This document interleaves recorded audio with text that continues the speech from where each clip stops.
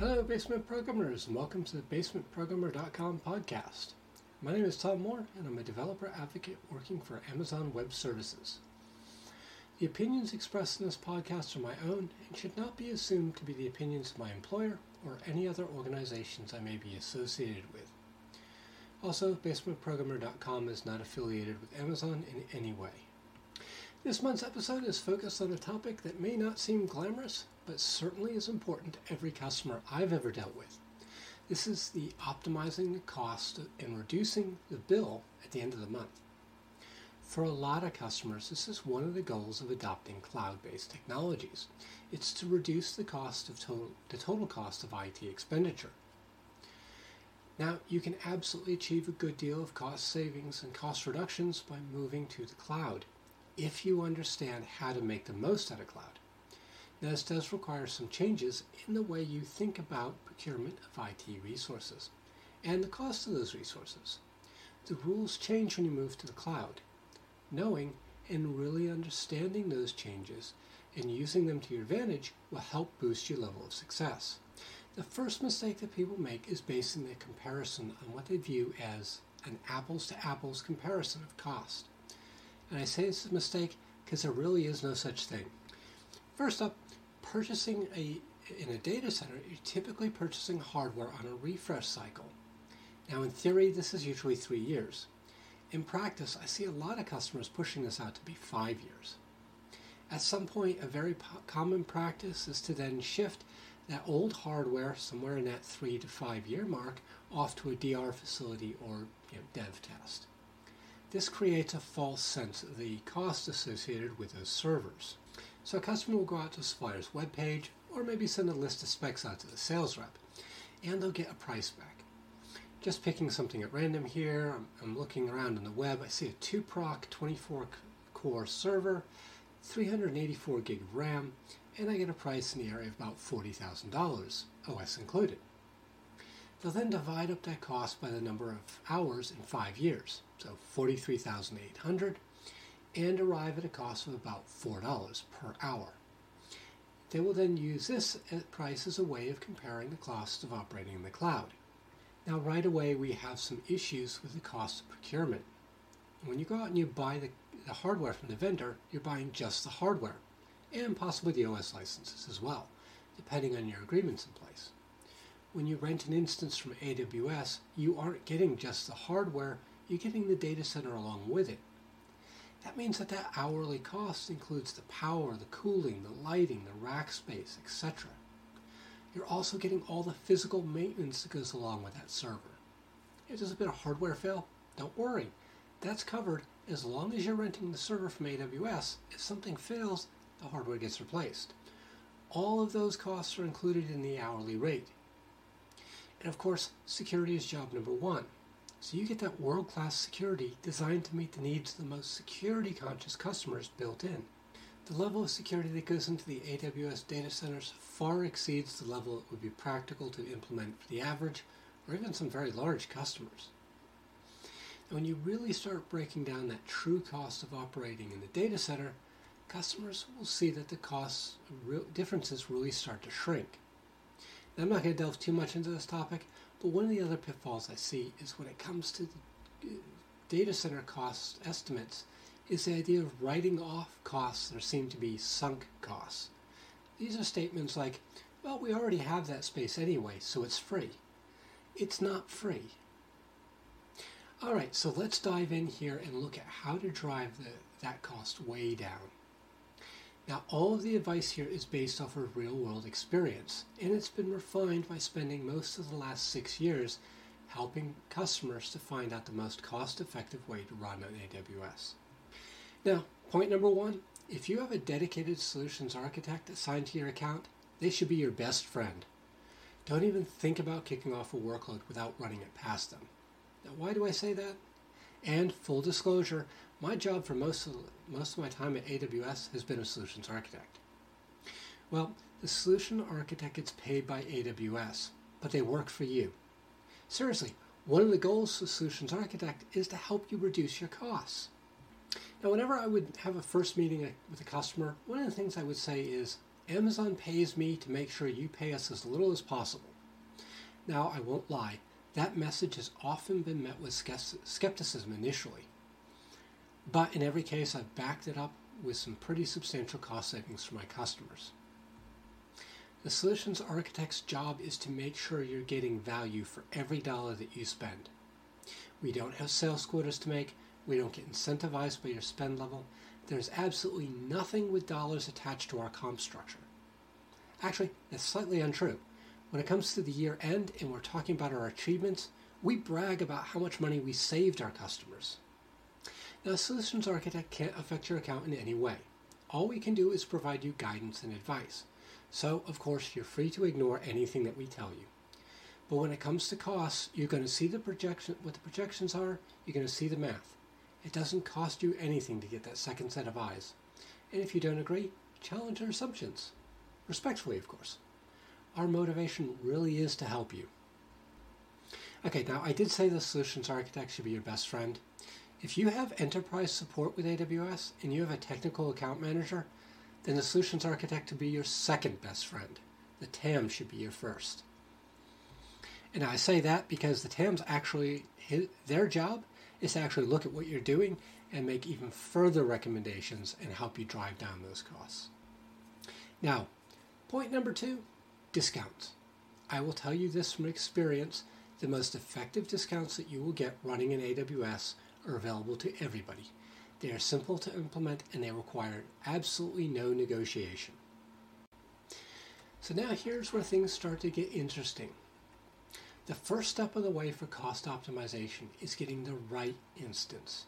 And that has 2 metrics, the right instance family and the right size. Now, every customer that I have ever dealt with runs excess capacity on almost every server. For some customers, this is pretty lean. They might be running at 80% utilization. For others, I see numbers commonly in the 20 to 30% for CPU and memory utilization. And I get it. You're buying a server for the next 5 years. You need to buy a server that will handle the most aggressive capacity predictions that you could possibly imagine for the next 5 years. So people figure out the max load they could expect, and they add a buffer, and that's what they end up buying. I mean, going back and asking for more money after a year really doesn't look good. And if you're replacing a server after a year or 2 because it wasn't big enough, well, now you've got a second-hand server you've got to find a home for.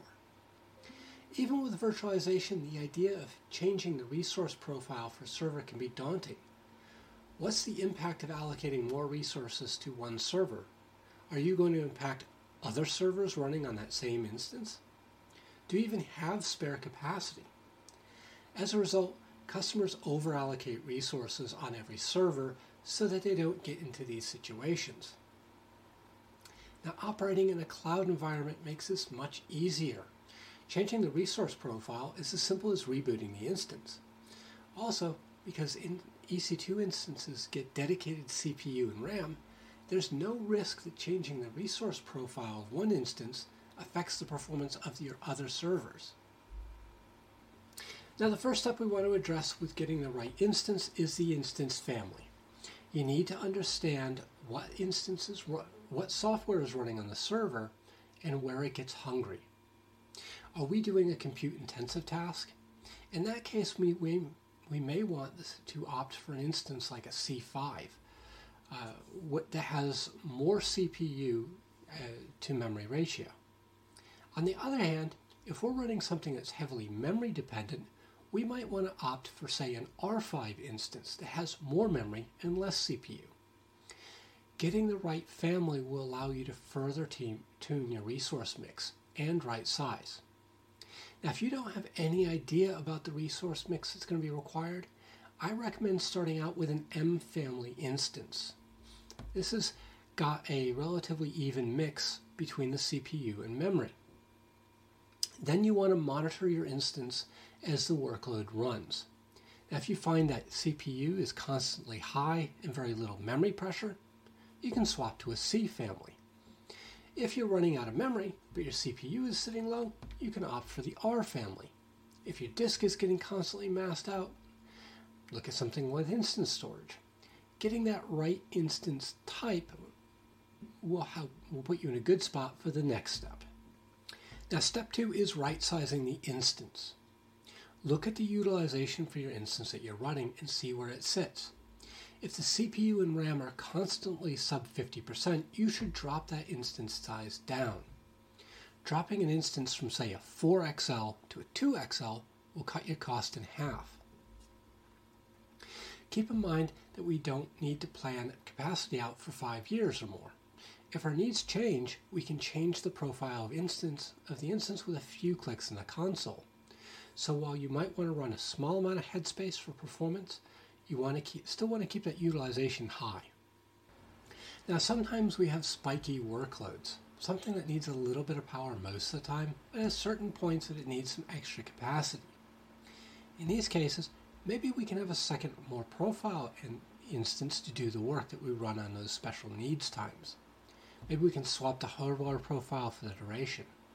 If the software supports the idea of running in parallel, maybe we can add an extra instance for the period. These are all options that we can consider. As I said before, your solutions architect should be your best friend, and they can help you figure out the best way to address those specific issues. Now, the right size and the right family will save you a lot off your AWS bill. For many customers that I've worked with, this is a single biggest savings, and it's not uncommon for the projected costs to drop 40 to 50% just by right sizing alone. Now, if all of this sounds a bit complicated, don't worry. There are ways that can help make this easy. The best way is to speak with AWS and get an optimization and licensing assessment, or OLA, done for you. This is a combination of software and services. There's a collector that monitors the utilization of your machines. Then it creates some recommendations for you based off the resource profile and utilization. The output is going to give you data on what your AWS footprint should look like, and it's generally pretty accurate.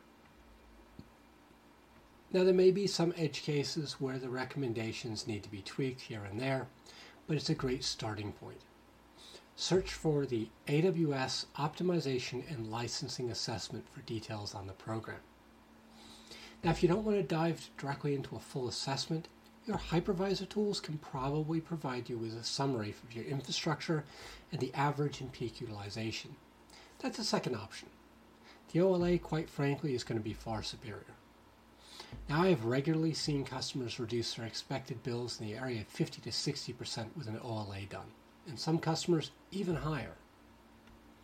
All right, so now we have our instances all the right family and right size. How do we cut the bill down even further? The next thing we want to understand is the actual time the instances are regularly being used. The instances are going to fall into one of two categories. Either stuff that runs more or less 24/7, or stuff that really only runs at specific times. Now, in a data center, everything just stays on all the time because the cost of that machine is the same whether it's on or off. But once again, cloud is different. First, let's have a look at the stuff that runs sporadically. Do you have an instance that's used to do some overnight data processing? Do you have some development machines that are really only used during business hours? For those sorts of machines, consider building a schedule that automatically turns them on and off at specified times. When an EC2 instance is turned off, all you pay for is the underlying storage for that instance. This can mean substantial savings. Look, there are 168 hours in a week. Let's say the people using your test network work Monday through Friday between 8 a.m. and 8 p.m. That's 60 hours. If those instances get turned off on weekends and during the off hours, your savings are about 65% of the cost of those instances. Now take this a step further. Let's say you have multiple test networks, but only one gets used at any particular time. Well, now that 68% savings can easily jump to 90% or better by keeping the test network shut down except for the ones you are specifically using at the times they're being used. Now, this does take a little bit of time to get used to. I totally understand that. But by adopting these habits, there are substantial savings to be had. Now, for the instances that you have that need to be up and running most of the time, so things like your email server, your production database, stuff like that, there are two pricing constructs that you should be aware of. The first is an AWS savings plan, and the second are reserved instances. These are both constructs where you get substantial discounts in exchange for utilization commitment. Now let's say I have a database server. It's running an R5 8XL instance. That machine runs 24 hours a day, 7 days a week, and it's going to be running for the next 3 years. If I use the option to cover this instance with what's called a reserved instance, I can save 33%. That's a pretty good discount. And I can do this completely self-service in the console. Now the other option I have is something called a savings plan. Now that same R5 8XL instance can be covered by a savings plan, and I'll get a savings of about 28%. So what's the difference? Well, the reserved instance ties you to a specific instance type and size in a specific region, whereas the savings plans, you're only tied to a specific amount of spend. So the savings plan is more flexible if your needs changed. Now, both reserved instances and savings plans are going to vary based on the regions and the resources that are covered by them. You want to do your homework and do some calculations before you jump into either one. What I tell every customer is this, however. Don't rush into the idea of reserved instances or savings plans. Get your infrastructure into AWS first and make sure you have the right instance family and size. Give it a few months, because you're likely to find that you need smaller instances in AWS than you actually did on premises. Once you've got those details, then look at your cost optimization elements in reference to reserved instances or savings plans. Now here's another trick that you need to be aware of to fully maximize your savings. Both reserved instances and savings plans are purely billing constructs. There's nothing that ties either option to a specific EC2 instance. What this means is this. Let's say you have 10 EC2 instances, but at any one time only 5 of them are active. If they all use the same instance type and family, and you shut down the instances when they're not in use, you can effectively cover all 10 instances with 5 reserved instances. So how does that work, right? Well, what happens is this. Every billing segment, AWS has a look at what's running in your account. Then they compare the reserved instances you have and apply the discount. So the 5 instances that are running have the 5 reserved instance savings applied to them. The 5 instances that are turned off, you don't get billed for the compute.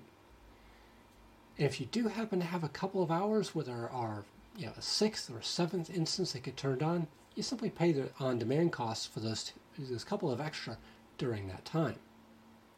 So in this case, by turning off the instances when not in use and covering the running capacity with the reserved instances, that 33% savings turns into a 78% savings. Okay, so every time I start talking about reserved instances and savings plans, I get this question. How much work is it to convert an instance over to a reserved instance or savings plan? The answer is none. There is no effort. It just happens. As I mentioned, these are purely billing constructs. Once you have an RI or a savings plan in place, it just kicks in. Now, of course, there are some drawbacks to both reserved instances and savings plans. In the case of a reserved instance, you're paying for that instance whether it's running or not. So if you don't have an instance running that matches the size and type of the reservation, you're going to be wasting that money. Similarly, with savings plans, you're committing to spending a certain amount of money. So if your spending falls below that threshold, you'll be wasting that money there too. This is why my previous advice about making sure to let things settle in before applying either an RI or a savings plan applies. Okay, let's talk about storage. File servers, they're everywhere. I've never worked for a company that didn't have file servers sitting around. Sometimes they're well managed, other times they end up like that drawer where I keep the miscellaneous cables for devices like my Palm Pilot 5. These file servers end up storing all kinds of stuff.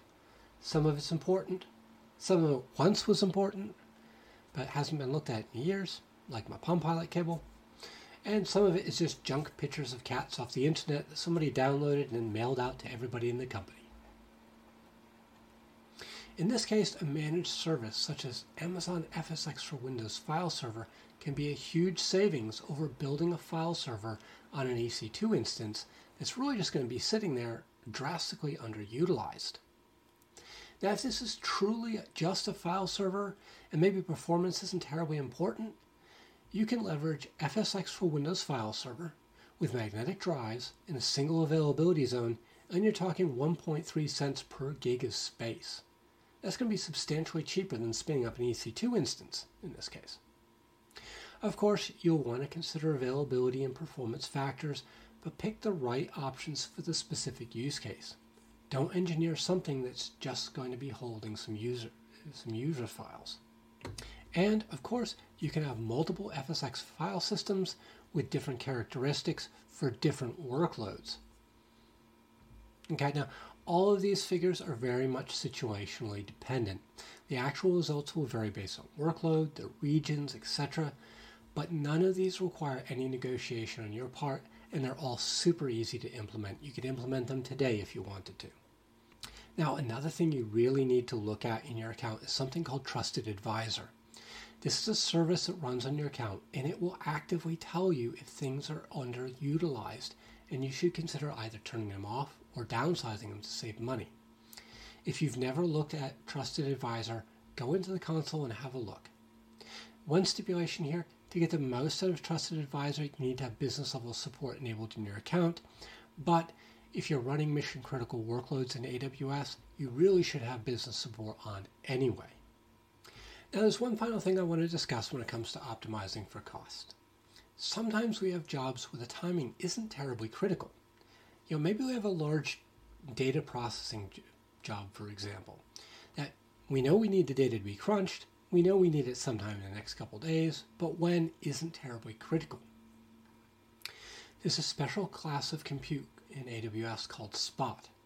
Spot is basically the capacity that nobody else is using, and it's offered at substantially discounted rates. Now, the actual rates fluctuate depending on the capacity that's available, etc. But I've routinely seen customers saving 70% and greater. Now, the one catch, you have to be able to engineer the tasks that you're running on those instances so that they can be interrupted. Spot instances can be taken away if the capacity is needed elsewhere. So Spot really excels when you have a queue of work to process. The data processing can take a unit of work from the queue, process it, and then store the results, then grab the next unit of work. If the process gets interrupted, you simply pick up where you left off when things come back online. Now, all of the other advice I gave was extremely simple. Spot does take some effort to be effective. You need to build that ability for the workload to survive being interrupted. However, if you can make those changes, you can make some substantial savings with Spot. Okay, so with that, I'm going to wrap up this episode of the Basement Programmer Podcast. I hope you enjoyed it and got some value. If you did, please consider subscribing. As always, if you have any comments about the podcast or any suggestions about topics you'd like me to cover, please feel free to email me. The address is Tom, that's Tom, at basementprogrammer.com. I'm always happy and eager to receive any feedback. So, thanks for listening, and I'll catch you next month.